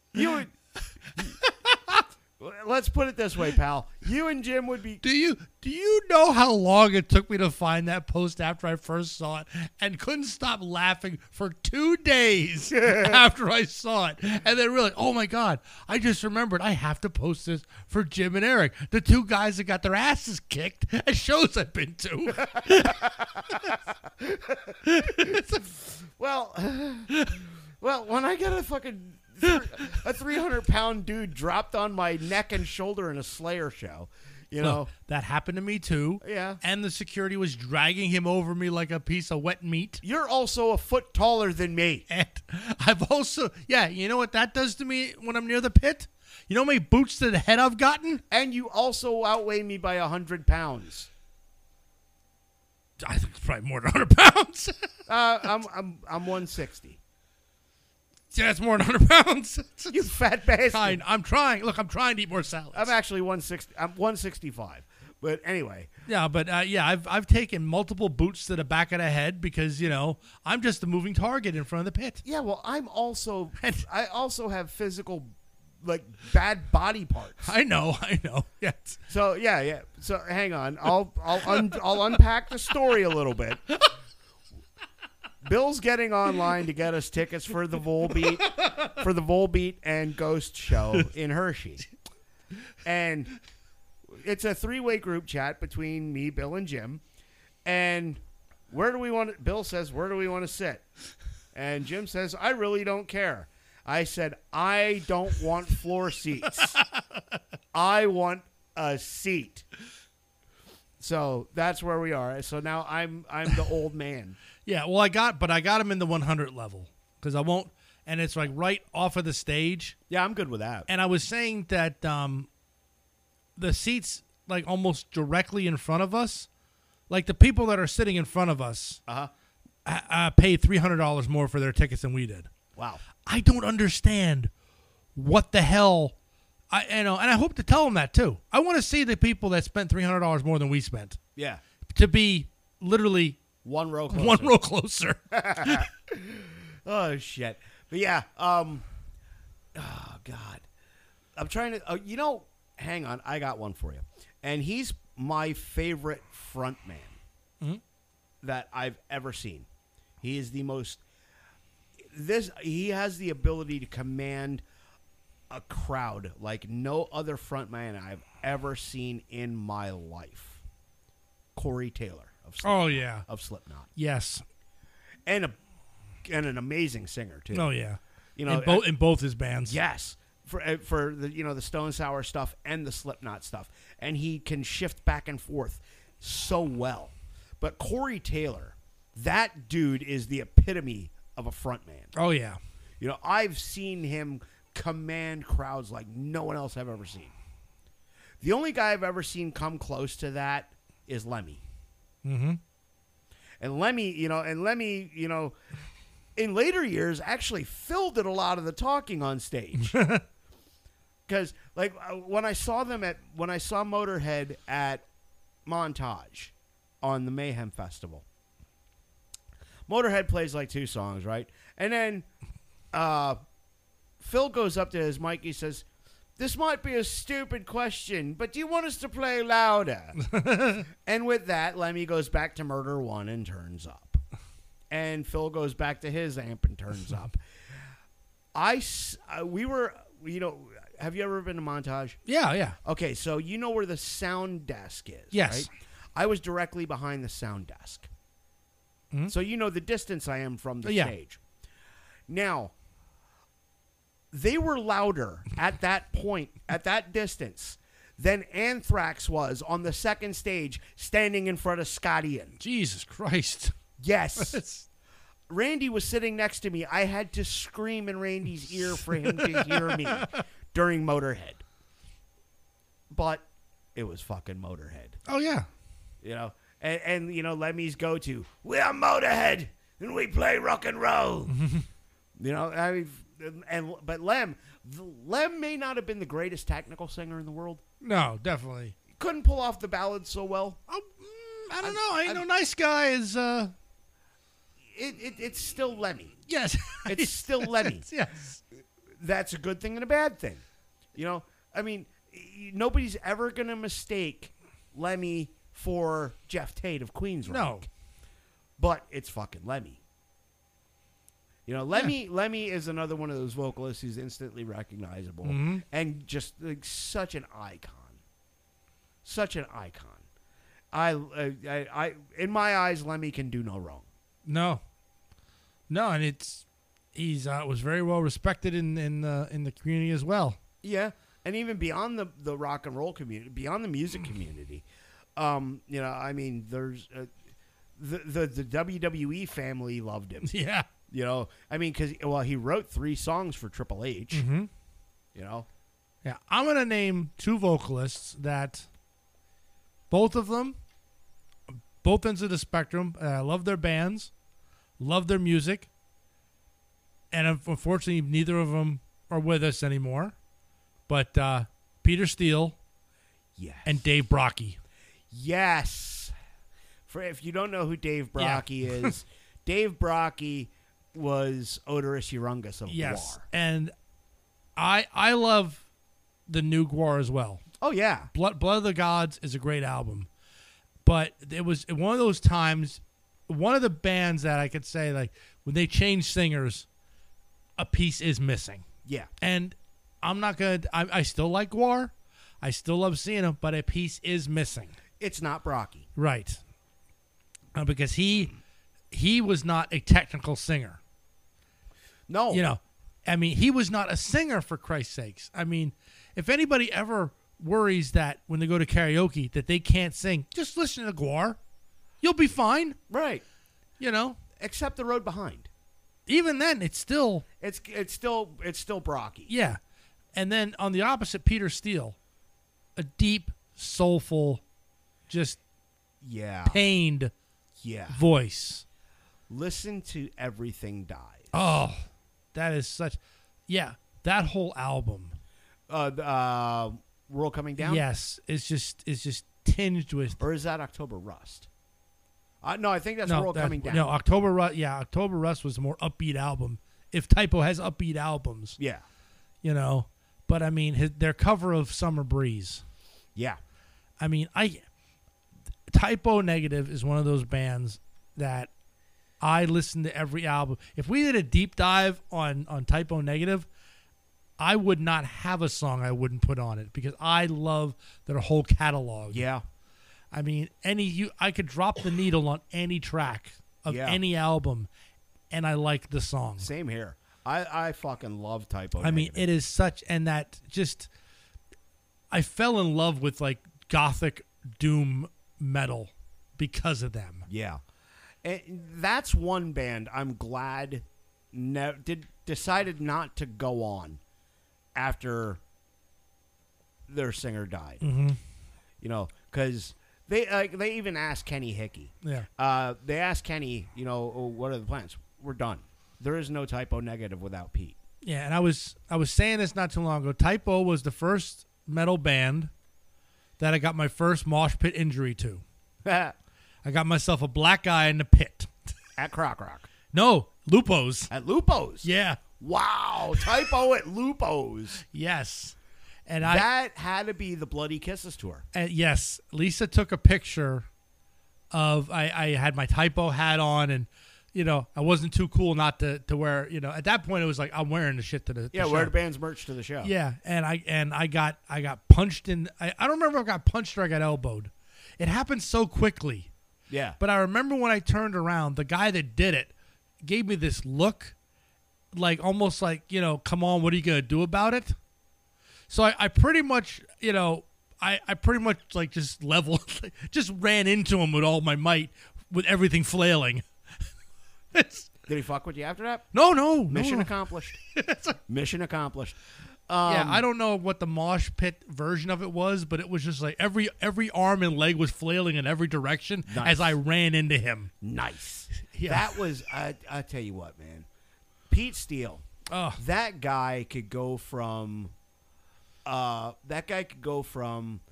he did it. He had that acidic tongue. Mm-hmm. You know, and that acidic writing style. He could go from a song like Unsuccessfully Coping with the Natural Beauty of Infidelity to something beautiful and haunting like Everything Dies. Mm-hmm. Or on the, a dark song like Everyone I Love Is Dead.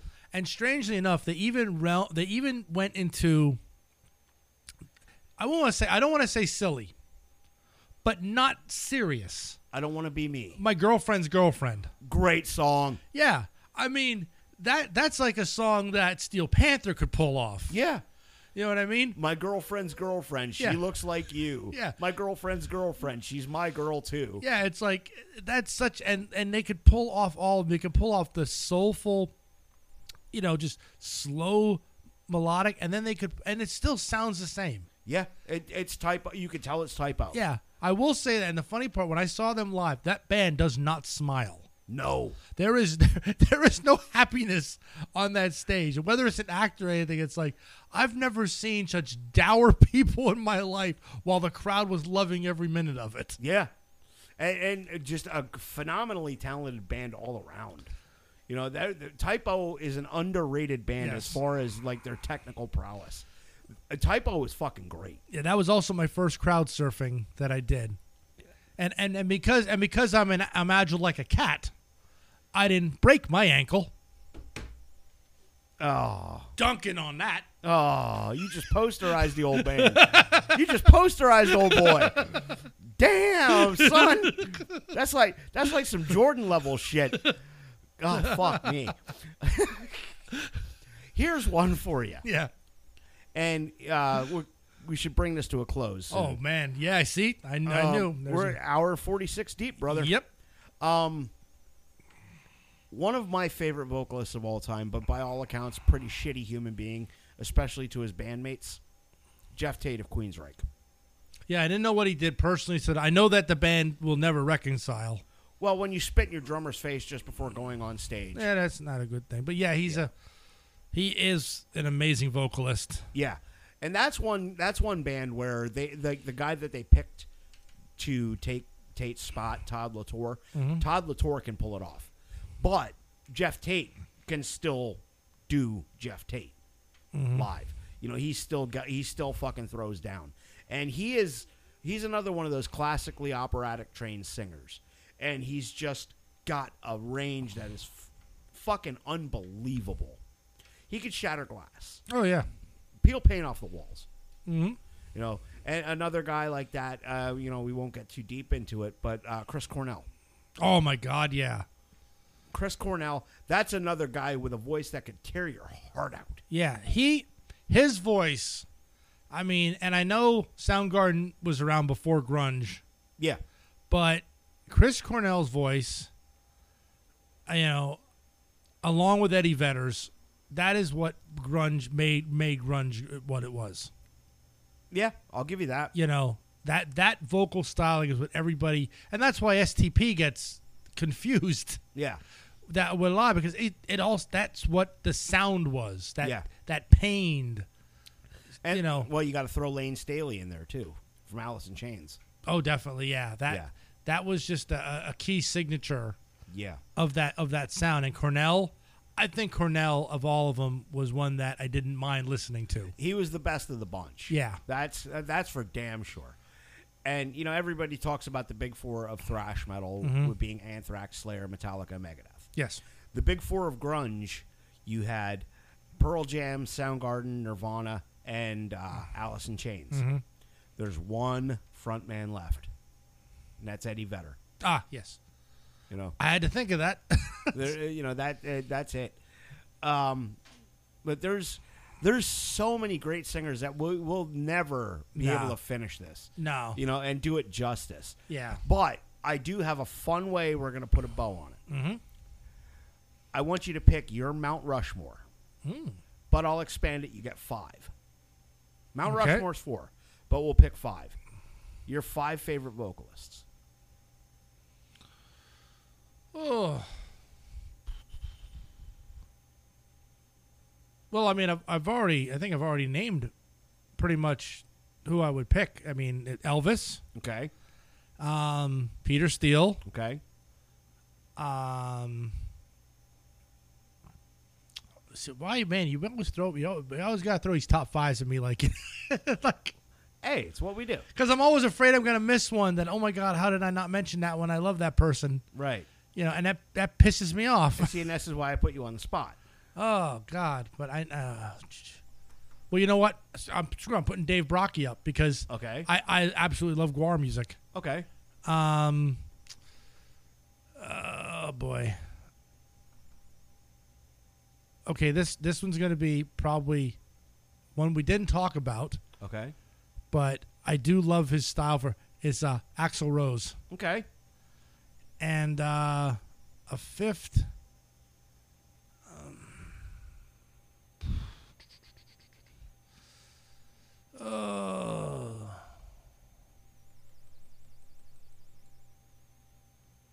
I'm saying Ozzy. Okay, there you go. Yeah. That's not a bad top 5. No, it's hard, man. It is. It is. While you were ruminating on yours, I've been ruminating on mine, and I'm still not done. Bastard. My top 5. If I'm going to build a Mount Rushmore of singers across any genre, whatever, number 1, I'm going to go with Ian Gillan of Deep Purple. And not just for his work with Deep Purple, but if you go back and you find his stuff that he did when he was in the production of Jesus Christ Superstar. Oh. Yeah. Yeah. Ian Gillan. I'm going to go Ronnie James Dio. Mm-hmm. I have to throw Pete Steele on there. I love it. I love everything Pete's done. Believe it or not, I'm going to throw Corey Taylor on there. Not only for the vocal ability, but also for his ability to command a crowd. Mm-hmm. You know, and that to me, that's part of it. And, you know, live, he sounds as good as he does on the record. And that's a big thing for me. And for that reason, number 5, I'm probably going to have to go with another guy we never talked about, James LaBrie of Dream Theater. Okay. You know, I know you're not a big prog guy, but James LaBrie and all of the guys in Dream Theater is like fucking note perfect from the album. You know, I could go on, you know, so far. I could go so far with this, you know, just my favorite vocalists, and I'm sure you could too. Yeah. But oh my God, we can't do a 12-hour show. We can't. I mean, we did over 2 hours last week just on Ozzy. Yeah. You know, and you know the other instrumentation of your average rock band, which is what you have in the bucket, right? Mm-hmm. That is, I mean, those could be long shows, my friend. No, they are. I know they're going to be because that's why I put them in there because I think every one of those positions needs to be talked about. Yeah, that's cool. I mean, I agree with you, and I'm glad we're doing this. Yes. I'm glad we're going to unpack, you know, a little bit of our favorite and most influential musicians. Yeah. You know, I mean, guitar is going to be fun. So guitar is going to be impossible. Guitar is going to be fun. Yeah. You know, because I have so many guitar players that I can go through. And, you know, we're just going to have a lot of fun with this. And I hope you guys have fun with it, too.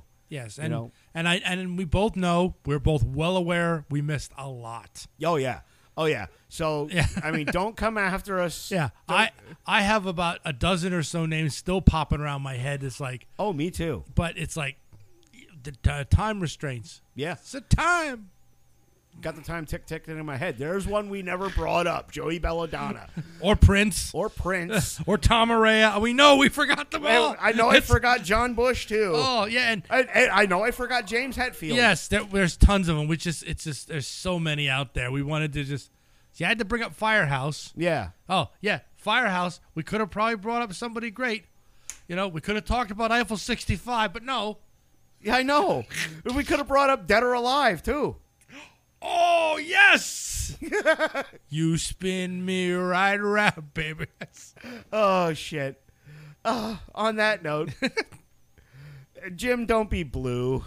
Oh. Don't be blue. I warned you, but should you listen? No. All right. All right. On that note, until next time, this is Oh No Not Them. I'm Eric. I'm Bill. Later on.